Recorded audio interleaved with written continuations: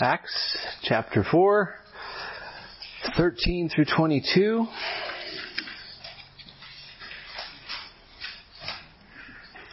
Continue to look at the fallout from the healing of the lame man at the temple as we go through this chapter.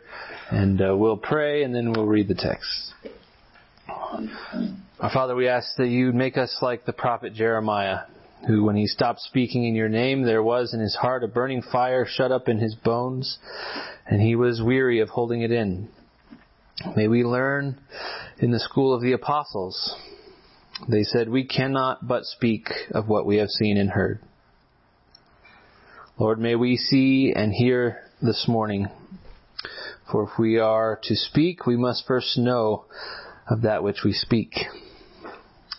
Will you make yourself known to us through your word, the testimony of your apostles, and nourish our faith so that we may be adorned with the fruits which bring glory and honor to your name and joy to we your people. In Christ's name, amen.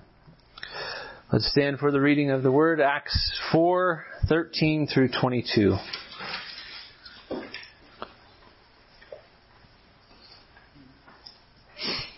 Now when they saw the boldness of Peter and John and perceived that they were uneducated, common men, they were astonished. And they recognized that they had been with Jesus. But seeing the man who was healed standing beside them, they had nothing to say in opposition. But when they had commanded them to leave the council, they conferred with one another, saying, "What shall we do with these men? For that a notable sign has been performed through them is evident to all the inhabitants of Jerusalem, and we cannot deny it. But in order that it may spread no further among the people, let us warn them to speak no more to anyone in this name." So they called them and charged them not to speak or teach at all in the name of Jesus. But Peter and John answered them, "Whether it is right in the sight of God to listen to you rather than to God, you must judge. For we cannot but speak of what we have seen and heard." And when they had further threatened them, they let them go, finding no way to punish them because of the people, for all were praising God for what had happened. For the man on whom this sign of healing was performed was more than 40 years old. Amen. This is God's word. Please be seated.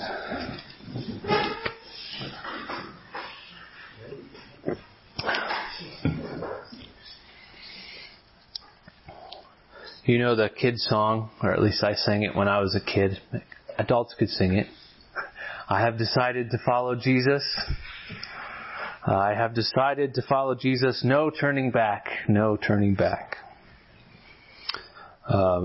As good Calvinists, especially maybe in the cage stage. You remember that stage when you've been better, it'd be better for you and the world if you were in a cage. You may have objected to the whole idea, I have decided to follow Jesus. We don't decide. God declares before the foundation of the world. But as we mature in our understanding of the doctrines of grace, we begin to see again and remember that decision really is part of the gospel call. We must decide to follow Jesus. Even Joshua said it back in Joshua 24. I think we had this on our wall as a kid. I don't know if it's still in my parents' house or not, but choose this day whom you will serve. As for me and my house, we will serve the Lord. Of course, we understand that the proper decision is impossible without the working of the Holy Spirit, regenerating our hearts to new life. But at the end of the day, each of us is responsible to answer the question, what will I do with Jesus of Nazareth? This is a back to the basics kind of sermon, because this text points us to the most basic of Christian realities, that God calls every man everywhere to repent, to believe on Jesus, and to take up our cross and to follow Him. And what will we do with that message? How will we decide? Will we believe the message, and upon believing it, will we proclaim it? We'll look at the text under 4 headings, 4 alliterated headings. I feel like I'm copying Dr. Ferguson or something.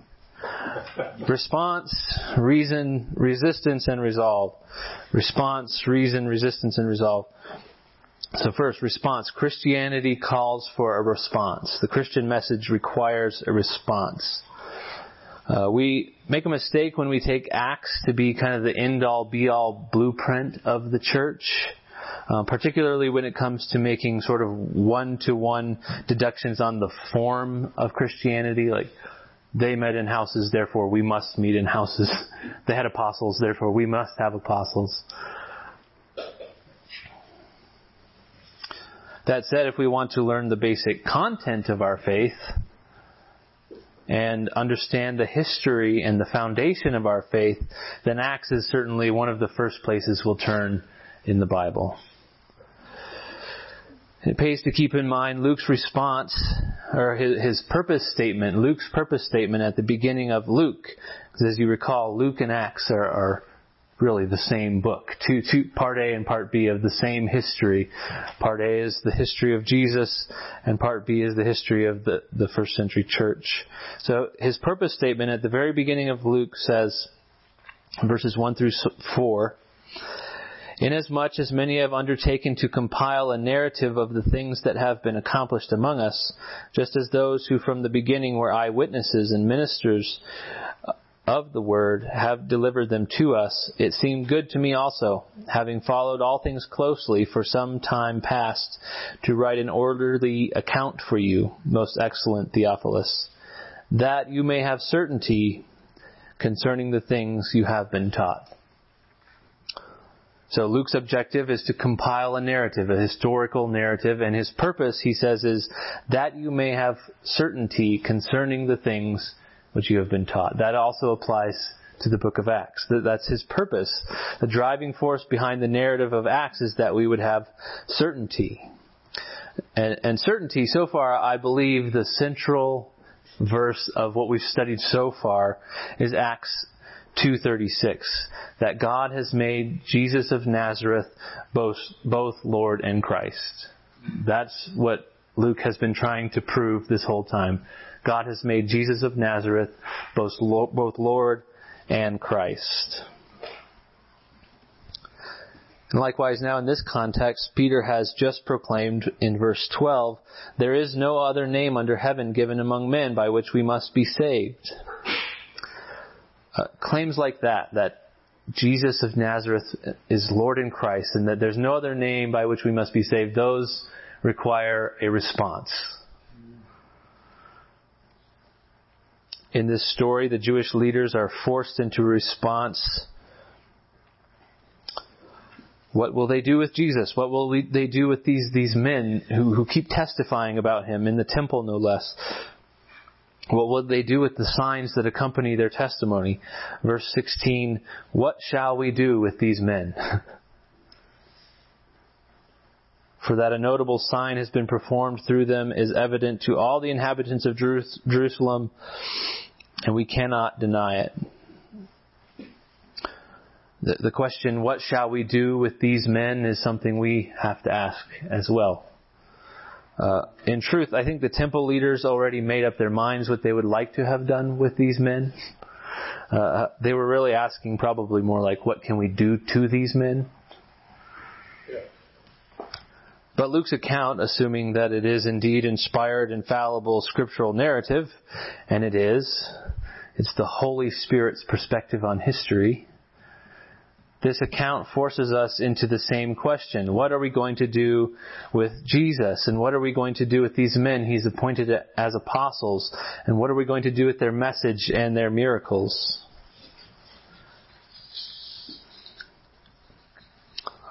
Likewise, Peter and John call on them to make up their own mind in verse 19.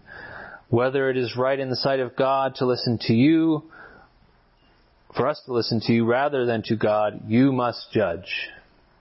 You decide.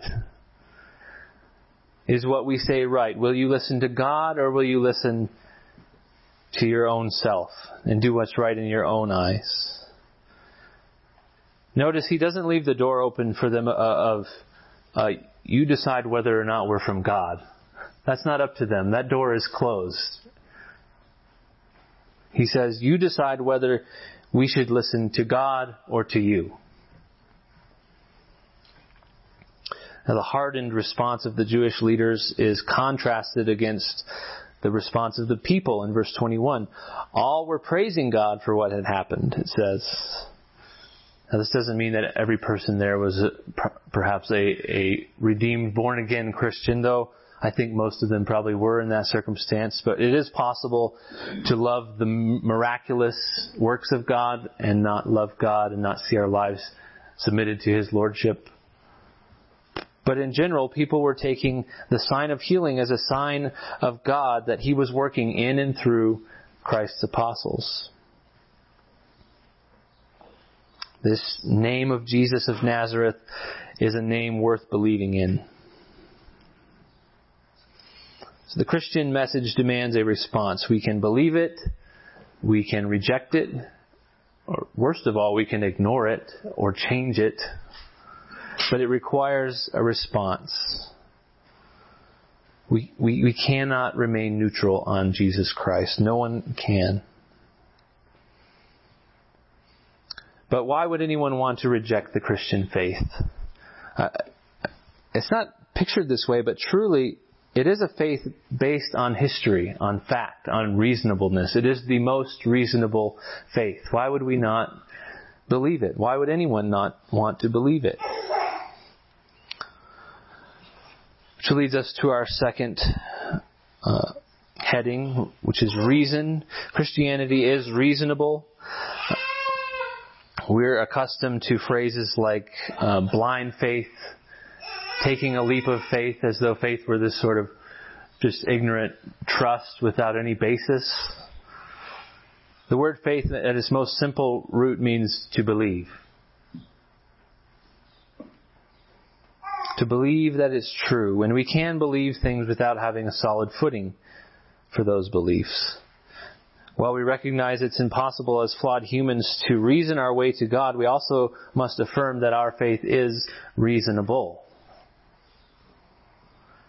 Luke's narrative is more than a nice story. It's carefully crafted to make a point.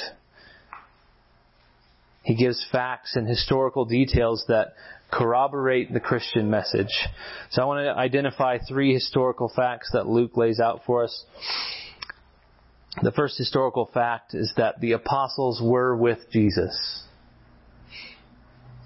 The apostles were with Jesus. Luke says in verse 13 that the Jewish leaders were astonished at the boldness of Peter and John, and despite the fact that they were uneducated, common men, that they were unschooled, they were definitely not trained like these temple men, these Jewish leaders. They were simple fishermen, and yet they were astonished, and they saw they had been with Jesus. I saw repeatedly through my study that people were making this application. The boldness and eloquence of the apostles made it obvious they had been with Jesus. Now, is it obvious to people that you have been spending time with Jesus? Yeah, there's some truth there, I think. But I think Luke's point is more historical.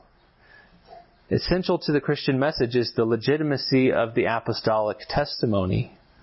Luke wants the reader to know just how connected these men were with Jesus, that they had been with Jesus. This whole story of the healing of the lame man has been in part a testimony of their legitimacy and their authority in Christ as representatives of the King. You can imagine Theophilus reading this account for the first time. Would he have sat down and read that verse and thought to himself, can people tell if I've been with Jesus? I don't think that's what he would have been thinking. More likely, he would have felt a sense of confirmation. Praise the Lord, the apostolic testimony has so much validation. Who can deny their credibility? Perhaps this interpretation isn't as spiritual, but it is more useful. And it fits with Luke's purpose statement, that you may have confidence concerning the things you have been taught. Now, the Apostle John makes this claim about apostleship in 1 John 4, 5, and 6. He says, they, the other teachers, they are from the world. Therefore they speak from the world, and the world listens to them. We, that is the apostles, are from God. Whoever knows God listens to us. Whoever is not from God does not listen to us. By this we know the spirit of truth and the spirit of error. Now, it all hinges on the apostolic witness. Not modern apostles, not people with the gift of apostle, not a series of men who can claim to trace their lineage back to an apostle, but the apostles. The testimony of the original personally commissioned witnesses of the gospel of Jesus Christ. That the boundary lines of orthodoxy are drawn by the apostles. Whoever listens to them is from God. Whoever does not is of the world. By this we know the spirit of truth and error. So that's the first historical fact, that it's central that these apostles were with Jesus. Second historical fact, the lame man was indeed healed. The only way around this fact is to deny that Acts is an inspired scripture, to bring into question the validity of the text itself.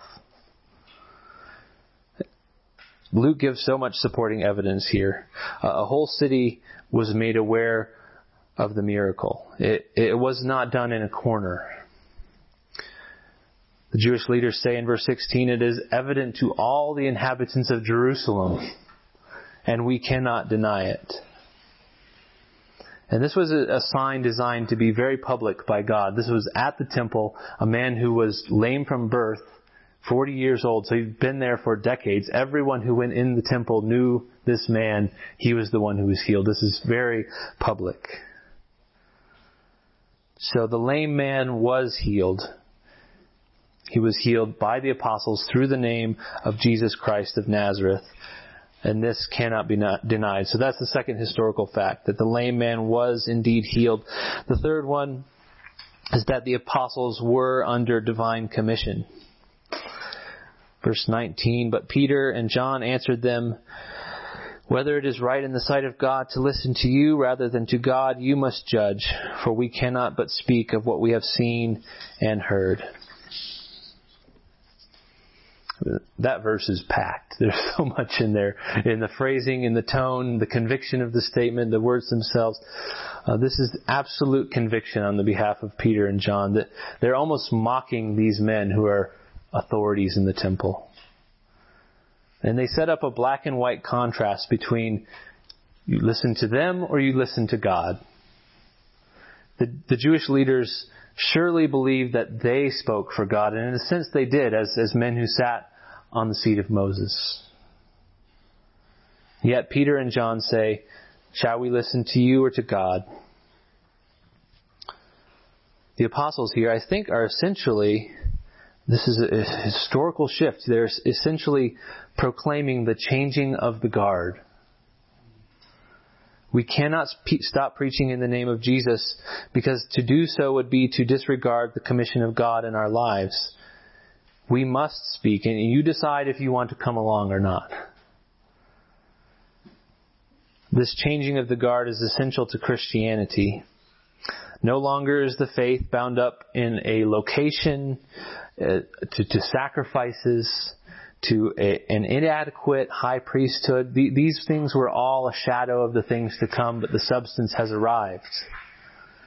The sacrifice, the high priest, the temple, they've all arrived in the person of Jesus Christ.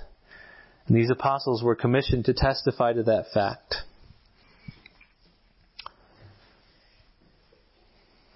The historicity and the factual nature of the Christian message makes it the most reasonable faith. If we're to believe Scripture, that the facts are undeniable if we'll listen. They force us into the conclusion that God has made Jesus of Nazareth both Lord and Christ, and His apostles have spoken that for us and recorded that for us.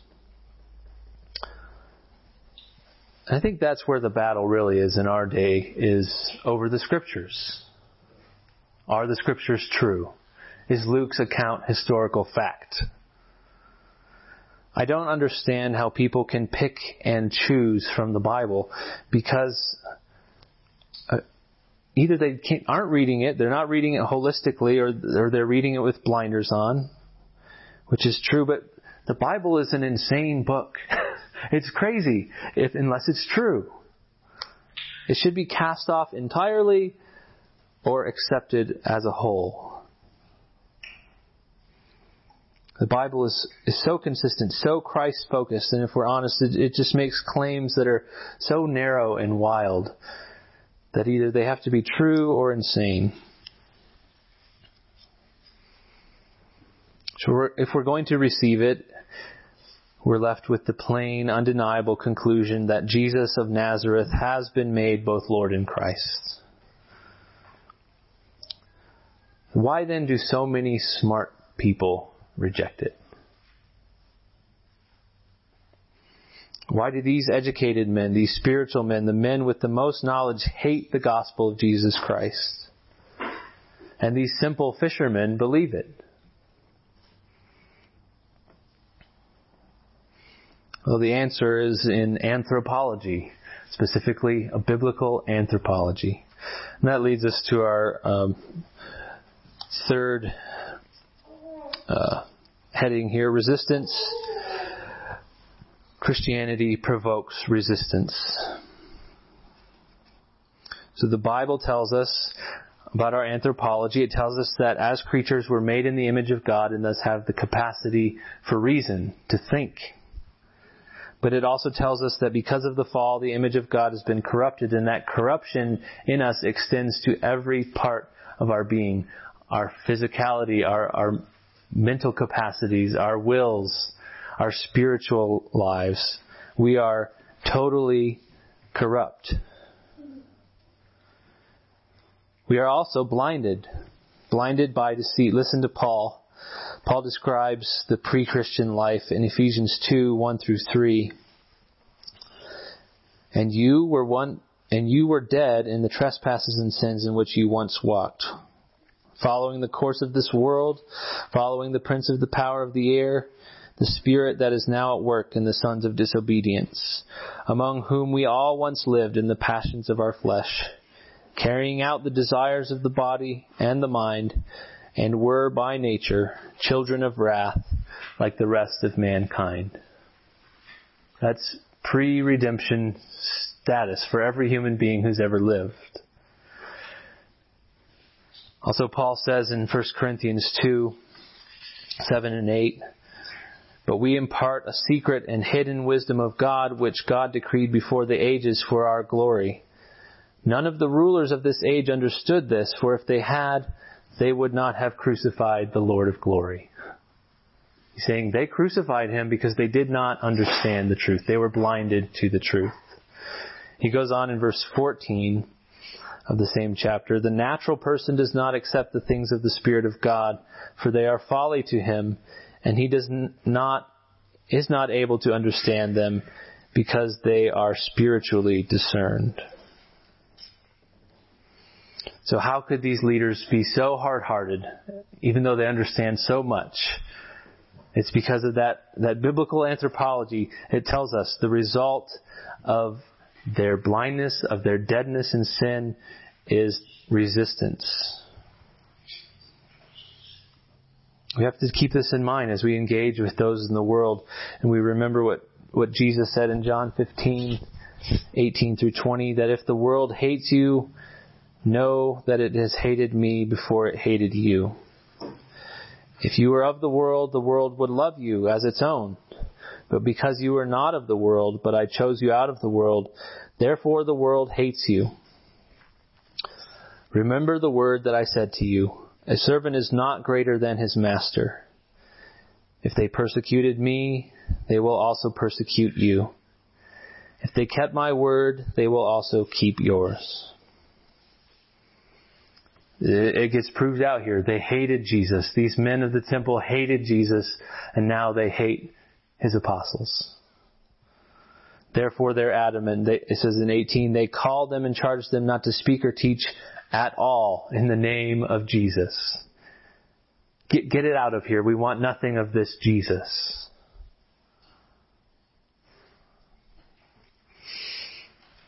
We can expect resistance as we proclaim Christ. In fact, we should. Now, if we're teaching about a false Christ, the Christ of our imaginations, the Christ that looks like us and affirms all our sins, then we're fine. We won't be persecuted for that. But if we preach the Christ of the Bible, the Christ who is Lord over every heart, the Christ who is the exclusive Savior of the world, then we'll start to feel the pressure.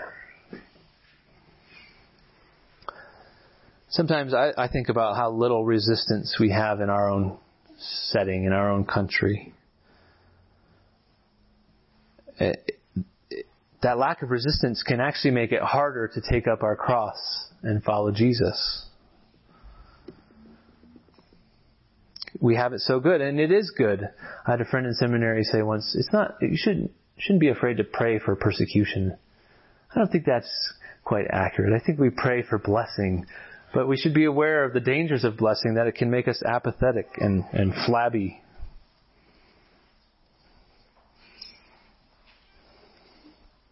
So it is good that we have such freedom to worship, to speak, and to live as Christians. But I also want to challenge us with another angle, from the other side, that I wonder to what degree our sense of resistance is low, not due to the general amicability of our nation to Christianity, but rather to our silence. Or would we encounter more resistance if we spoke up? If we really proclaimed the true Christ as though we were ambassadors of the King of the universe?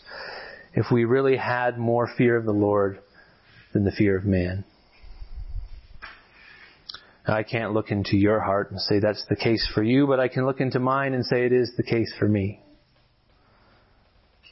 Self-preservation is far more a factor in my own life than I would like to admit. So by way of exhortation, I just want to remind us of what the writer to the Hebrews said in chapter 13. So Jesus also suffered outside the gate in order to sanctify the people through his own blood. Therefore, let us go to him outside the camp and bear the reproach he endured. And there's plenty of reproach to be had if we will go outside the camp with him. We can expect resistance, but we do not fear it. For if we're cast outside of the camp, there we will find happiness, because there we will find Christ.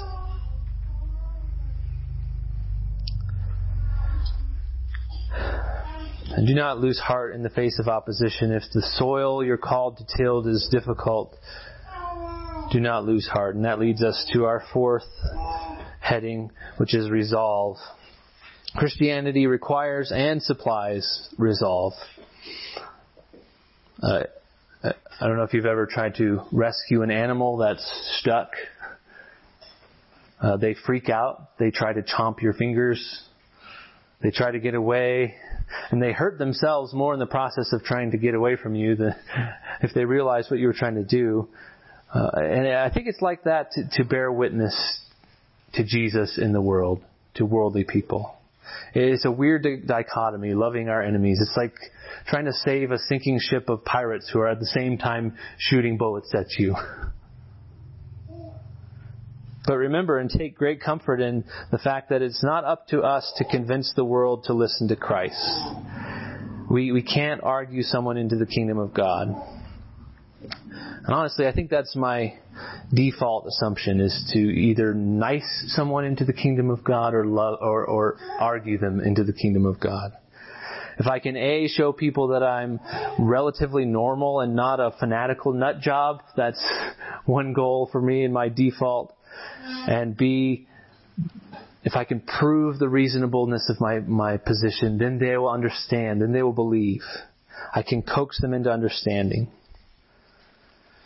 The apostles, by contrast to me, are perfectly willing to be seen as fanatical nut jobs.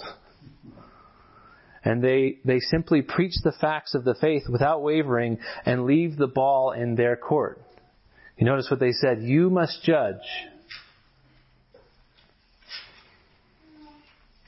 Many believed in those days and others did not, but proclamation, not results, was their focus. Scattering seed, not germination.